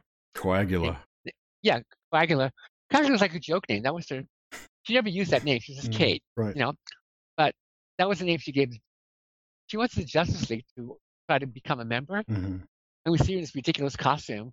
And so I even made up a name for myself, Coagula, because she has these alchemical powers. Yeah. She slept with the bandage guy from Grant's Run, and she got alchemical powers. Sweet. So the left hand could dissolve, right hand could coagulate. Solvate coagula, famous alchemical motto. Anyway, so she ends up fighting Codpiece. So she dissolves the Codpiece with one hand and coagulates with the other, and then she gets invited to join the Doom Patrol. So people have been interviewing me about this recently. This was like the first transgender hero, and they said, "Did you get a lot of problems with DC?" And I know the fans. I said, "Well, actually, no. Really, they focus on Codpiece. DC, well, my editor loved it, but he wasn't sure if we'd get away with doing it. And so the cover was going to be this great. It was going to be like a semi-photographic cover of these two women looking in amazement and adoration at Codpiece's Codpiece. Like, oh my God, And so, and so DC said that we could do it, but it couldn't be as long. It couldn't be as big. And then then the reaction to some of the fans was just amazing, you know. Only a few, I have to say. Most fans were great, but several people wrote, several guys wrote, and they said, I was attacking them Oh, personally. dear. I was attacking fans as sexually inadequate. My God. Isn't that bizarre? You know? It is. Everything is bizarre right now. I know. So, and then just, and then Kate became this great figure because she accepted who she was. And she'd gone through all the stuff that everybody else was afraid to go through about their bodies and about sexuality. So that's what it was about. It was about strangeness, sexuality, and it had a lot of esoteric stuff. There was a Kabbalistic story. The famous 50th Rabbi Isaac Luria was a character, actually 16th. And so there was a lot of that kind of material. I developed some stuff from what Grant had done, took it my own direction. I had a great time doing it. We did it for 2 years, and it ended. Um, DC didn't feel it was selling enough copies. Mhm. And there have been several versions since then. And I recently someone told me that every version actually sold less than my version, Oh, wow. even though one or two famous people writing it or Mhm. drawing it, Well, you'll be happy to know that Cliff and the energy being mommy guy and Jane, Yeah, Larry Trainer. Yeah, Larry Trainer, right? Yeah. He's in the show, and I know. I saw that. I think Dorothy might be in the show too, if I recall. I'm not yeah, sure. her name's Crazy Jane. Jane. Crazy Jane is, I believe, too. That's her That was name. Grant, that was Grant's great creation, Crazy Jane, the multiple personality woman. Yeah, right. Well, that sounds a lot like the one who had the different personalities with powers, like Dorothy. Yes, yeah. No, well, Dorothy had imaginary friends with powers. Mm. It's not the same thing. Jane could be different people. Okay. And each one had its own superpower. And I know that Grant had the idea she had like the I Ching, 64 different characters. There are, yeah. But you only ever did a few of them, I think, in terms of I storyline. think the show's shown about 10. One's really powerful. Yeah, I hate spending all that money, but it's almost worth it to be able to see them now. Like I said, I'm sure you can find it for free somewhere online. Maybe I should With try to see A that. Google search, yeah. Because I don't want to see the other stuff, but I just want to see that. Yeah. No, I hear you. So, Yeah. All right. Well, very good. Thanks a lot. That's real interesting. I love the comics and the show, so it's very cool to talk about it. We're going to be doing like an esoteric comics show. Oh wow! In December with a guy named Eric Miller. It sounds familiar. I don't know. He's an author, artist, illustrator, and author out in Seattle. But he's done a lot of research into like Jack Kirby and Stan so Lee great. and all that. Wow. Yeah. So Jack Kirby's one of my gods. Yeah. That's also that work. The New Gods thing that he did. When he left DC, it's incredible because that really is like Dream. There's stuff in there that's pure dream material. Absolutely. But consciously, there's one storyline. I won't do the whole thing. That pretty much shine, but in which basically one of this group of heroes called the Favorite People get captured by Darkseid, the great enemy, and are taken to a concentration camp to try to get information from them. Then the next issue, it turns out the concentration camp is basically Disneyland, and he calls it Happy Land. And they're in prison and being tortured. And you see all these people looking at them and happy and laughing and having a great time. And saying, help us, let us out. And because those people don't see what they're experiencing. Right. And you just know that Kirby went to Disneyland when he moved to California, moved to LA. He went to Disneyland and he had like a nightmare. He had like terror there, Right. Suppose all these people were actually in cages and would be tortured. They just look like they were having a good time. Yeah. There's actually I think it was like a creepypasta type of story about people being locked in the mascot suits. Oh, okay. Yeah, that's kind of similar. It's not the same thing. Anyway, I'll shut up about comics, and this is going to be bad. So one more because it's very much of a dream thing or paranoid. No, I love this. Oh, okay. So he did a comic called Mr. Miracle, which is an escape artist. Wonderful comic. And at one point, Mr. Miracle was challenged someone, a corporation. And the guy says something like, I will do what you wish, leave without using any of your power, any of your tricks. What you have to do is, And then there was like the top floor or something. And then the villain pumps paranoid gas into the air Everyone in the building becomes paranoid. You know?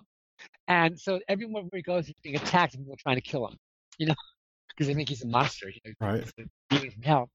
And so again, like you go into DC Comics at that point, this kind of high office building in Manhattan. I got to go there. I liked it.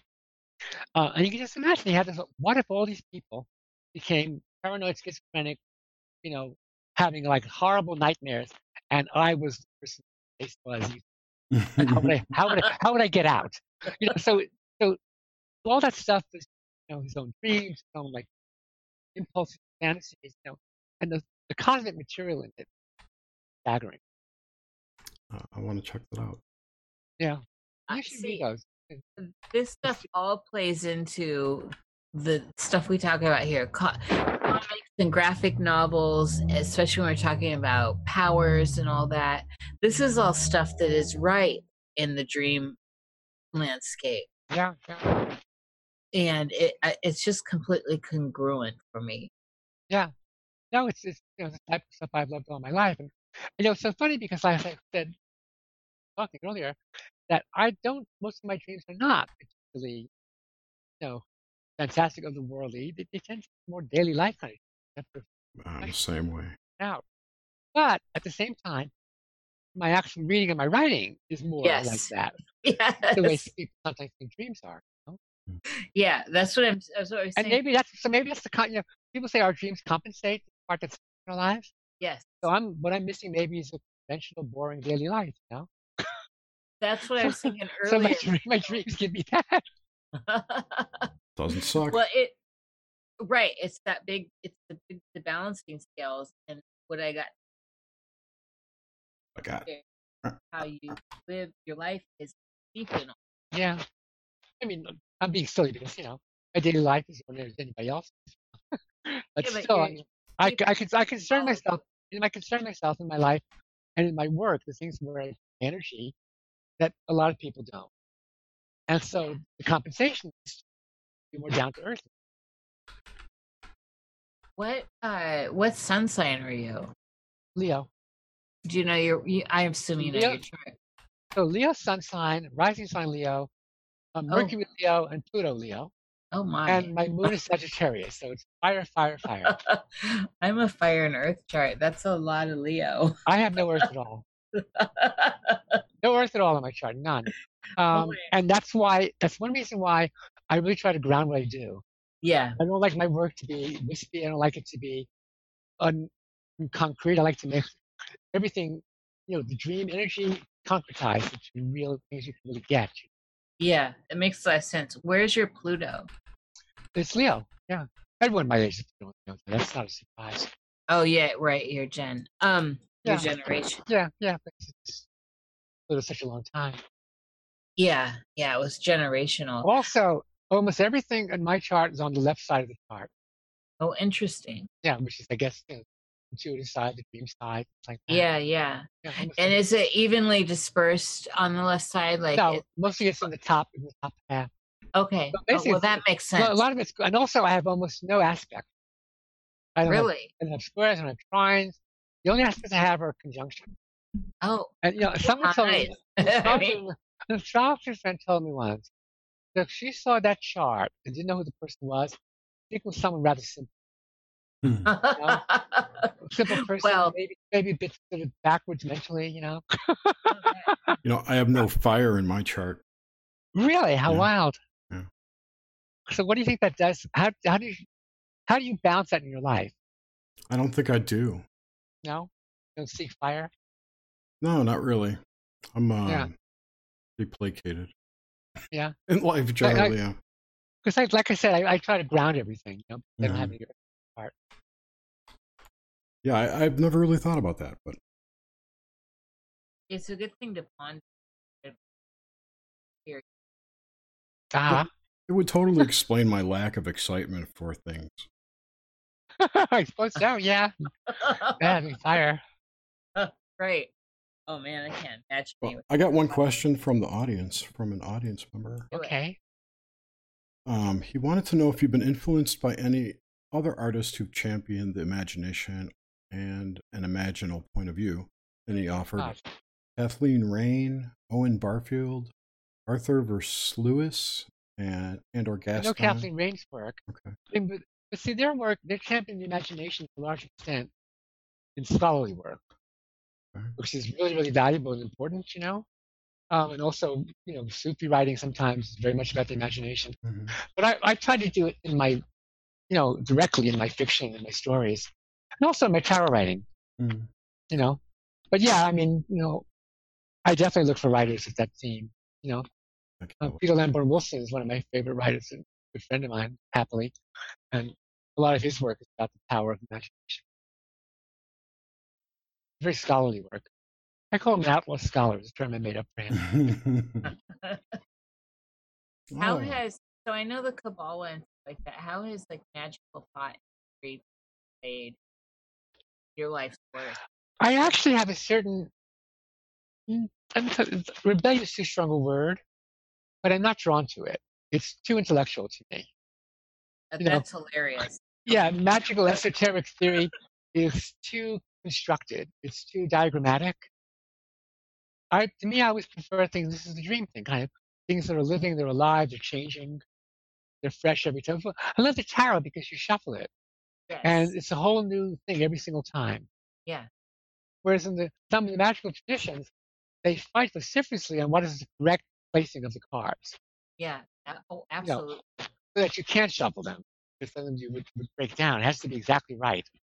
I find a lot of that stuff to me is just way intellectual. I have respect for it, and also I know that people have done some very powerful experiences. Some of the magic rituals, some of the rites are phenomenal. Yeah. It's not my path. My path is story. Yeah.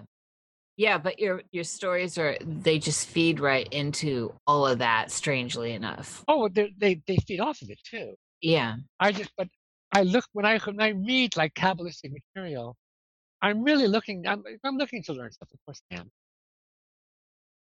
But personally, I'm looking for things that will inspire stuff. Oh, lead me to stories, new ideas, insights, how to see something different. That to me is more meaningful than learning a structure. Yeah. Yeah, I can relate to that. Definitely. I have a lot of rebellious tendencies that one can see looking at my chart clearly. Uh-huh. It's definitely all there. I'm wondering also, did you ask the chat if they have any questions for Rachel? Did that already go out? No, you just did.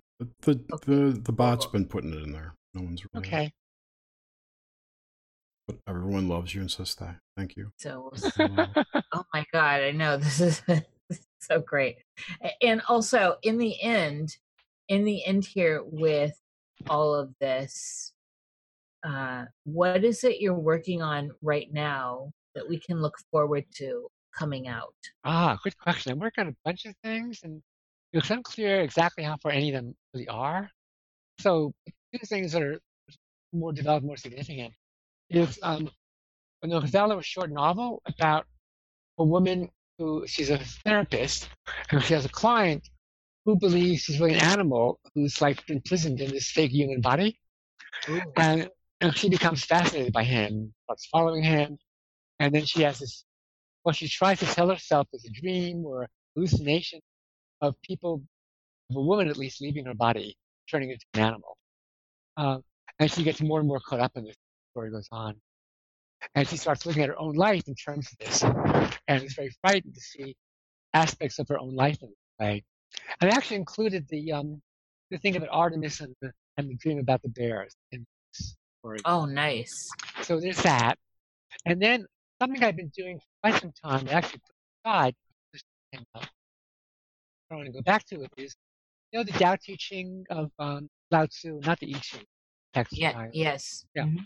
So this is 81 short, sort of elliptical, mysterious statements. They're actually very plain statements, but they're plain in a way that you can tell right away that they're not plain.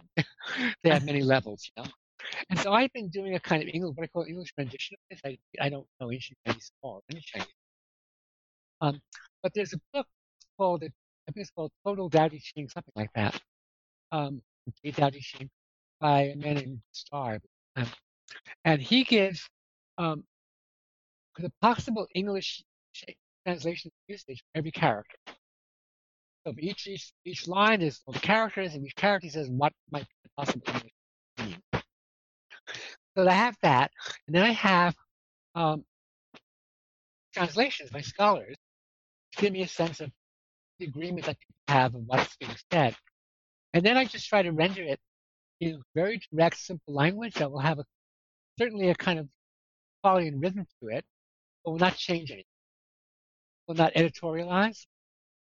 And most of their translations, every single one I've ever seen, changes stuff to say what they think it's supposed to say. Give an example. This line reads simply, Tao, Tao, not Tao. Character for Tao, the character for Tao, the character for negation, the character for Tao. Okay. So it has to be some, the Tao that is something is not the Tao. No?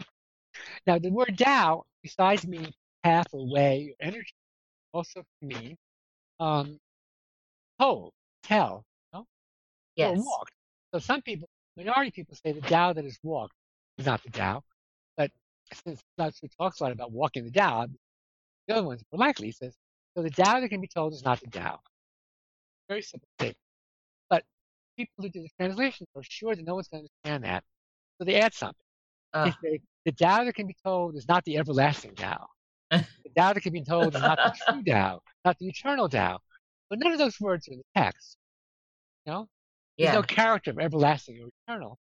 So I just try, knowing nothing, I try to stick to what's there. Not believe I know what to say. And when I first told people I was doing this, a lot of people were offended.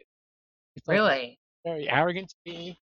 Try to do this without knowing anything, not knowing Chinese at all. Also without knowing any Taoist teaching. They would recommend books to me to read to get some real basic Taoist knowledge. And I did my best to read those titles immediately. And I certainly absolutely never read any of them. I will after this is done, because I don't want to be infected by scholars telling me what it's supposed to be about. Yes. Yeah. There's a purity. That's exactly why I don't read. Anything at all, yes. So I sent to quote them this one passage that says something like, in pursuit of Tao, something is lost every day. In pursuit of knowledge, something is gained every day. In pursuit of Tao, something is lost every day. Lost and more lost until you know nothing. and I know the famous line, do nothing and nothing will be left undone. Yes. So I don't remember if it says know nothing and nothing will be left unknown. Probably something like that, but until you know nothing. I love your approach on this of just going through and translating what's there. Well, yeah, and I call it English rendition. I'm not translating. I'm using someone else's right translation. But yeah, but that's what I'm doing there. And also not front loading yourself with everything. I do have to admit that I see some tarot things in work. I see the Fool as the Tao. Yeah. I can see that. I was just giving a lecture about this. I was at this wonderful conference in New York City, and I was giving a tarot talk. And I talked about the first 4 cards in the Major Arcana, which in modern decks are the Fool, which is 0, then 1, 2, 3, the Magician, the High Priest, and the Empress. And I said in the Tao Te Ching, he says, out of the Tao comes the 1, out of the 1 comes the 2, out of the 2 comes the 3, out of the 3 come the 10,000 things, meaning everything in the world. So what I said was, out of the Fool comes the Magician, out of the Magician comes the High Priestess, out of the High Priestess comes the Empress, out of the Empress comes everything else. Yes. And so the Fool is 0. So Alan Moore, in his own tarot work that he did in Common Prometheus, he said the greatest magic act is something to come out of nothing. Yes. The Magician to emerge as a Fool. But then if you take the Magician and the High Priestess, that's 1 plus 2, and that's 3, and that's the Empress. Yeah. It's actually composed of the Magician and the High Priestess together. And there's also the idea that the Empress is kind of like the great Yoni too, Yes, yeah, that's right. The Mother Goddess, yeah. Yeah, so there's that aspect. So when can we expect this? Well, I don't know. It's, I have to try to finish the novel, and I've been flashbacks on a whole bunch of other things, travel and lectures, and trying to bring some other stuff back in print and a possible graphic novel. But I want soon to get back to that, and then when that's done, I think I will finish the Dowdy. No, I might do that first. and so the graphic novel you're working on. That's an adaptation of a story of mine, short story, and it's with Robert Place. We talked about before, the tarot artist. Yeah. So he's done some beautiful art for it. It's called Forever, and the story is about the goddess of death, who's simply called Our Lady of Forever, or just Forever. Oh, I love that. And her sisters are called Ocean and Sky, and they meet, and the sisters are always Sky is always taunting her, and Ocean is innocent. He just thinks it's fun, And they play this game. I won't say how the game goes, but whoever loses has to inhabit a skin body, a mortal being, for a day, 24 hours, And so they kind of trick Forever, and she loses. So she chooses this nondescript woman who doesn't have much of a life, so she won't get caught up. But as soon as she enters the woman's body, she forgets who she is. And so the story is about the life she has as this woman, and how she's forced to remember who she is at the end of the story. Doesn't want to. Oh. And so it's kind of a love story, and it's a tragic story. I'm very excited to see it brought into another medium. I'm excited for all this. Yeah. It's good that you have so much going on too. Always too much. I can't resist the ideas. Yeah. I have a book I want to do about dreams. I won't describe now. It'll happen. So, by what means may people find your work and get a hold of you? As far as like the standard plug here. Well, I have a website, www.rachelpollock.com, but it's always out of date because it's an old code, so I can't find people to keep it up to date. So I think I'm gonna have to redo it. What kind of code is it? I don't remember now. This was some years ago. Is that why you snickered when I said $41? Actually, it's $43. Yeah. But anyway, I heard it. But so there's that. That's all information about me, information of my art, and Shining Tribe Deck, and so on. Because then there's my blog, rachelblog.wordpress.com. That's also intermittent because I'm always doing other stuff. And the most up-to-date stuff is on my Facebook page, which is just Rachel Pollock, obviously. And you'll find links to all these in the show notes and the description of this video. Yeah, and I will put a link up to this on my Facebook page. Great, thank you. And I already tagged you in the Facebook post from us, so I'm sure we'll find it really easily. That will just come up and I can just share it. Great, wonderful. Right, this has been a fantastic conversation. Thank you so much for joining us. Wonderful. I've been doing a number of podcasts recently because there's a lot of them now, and people have asked me, and this was just great. I just love doing this. I felt we were on the same, little radio cliche, the same wavelength, Absolutely. Yeah. I really just enjoyed our whole conversation, so thank you very much. So do we. Thank you. And yes, thank you, Rachel. This was a treat. I'm happy. Yeah. Yep. Wonderful. Thanks, everyone, for listening, and we will see you next week with an Obelisk show, right? No, next week? Full Moon next week? Hello? Yes, Bueller? the Obelisk is next. Oh, good. Wow. Yeah, our new show is called The Obelisk, and it's on the night of the full moon or the day as close to the full moon as we can get. But we were going to have Nathan Lee, whatever the Nathan Lee Miller, yeah. Yeah, Nathan Foss. A cult fan's going to be here. It's going to be a good time. So, have a good night, everybody, and we'll talk to you next week.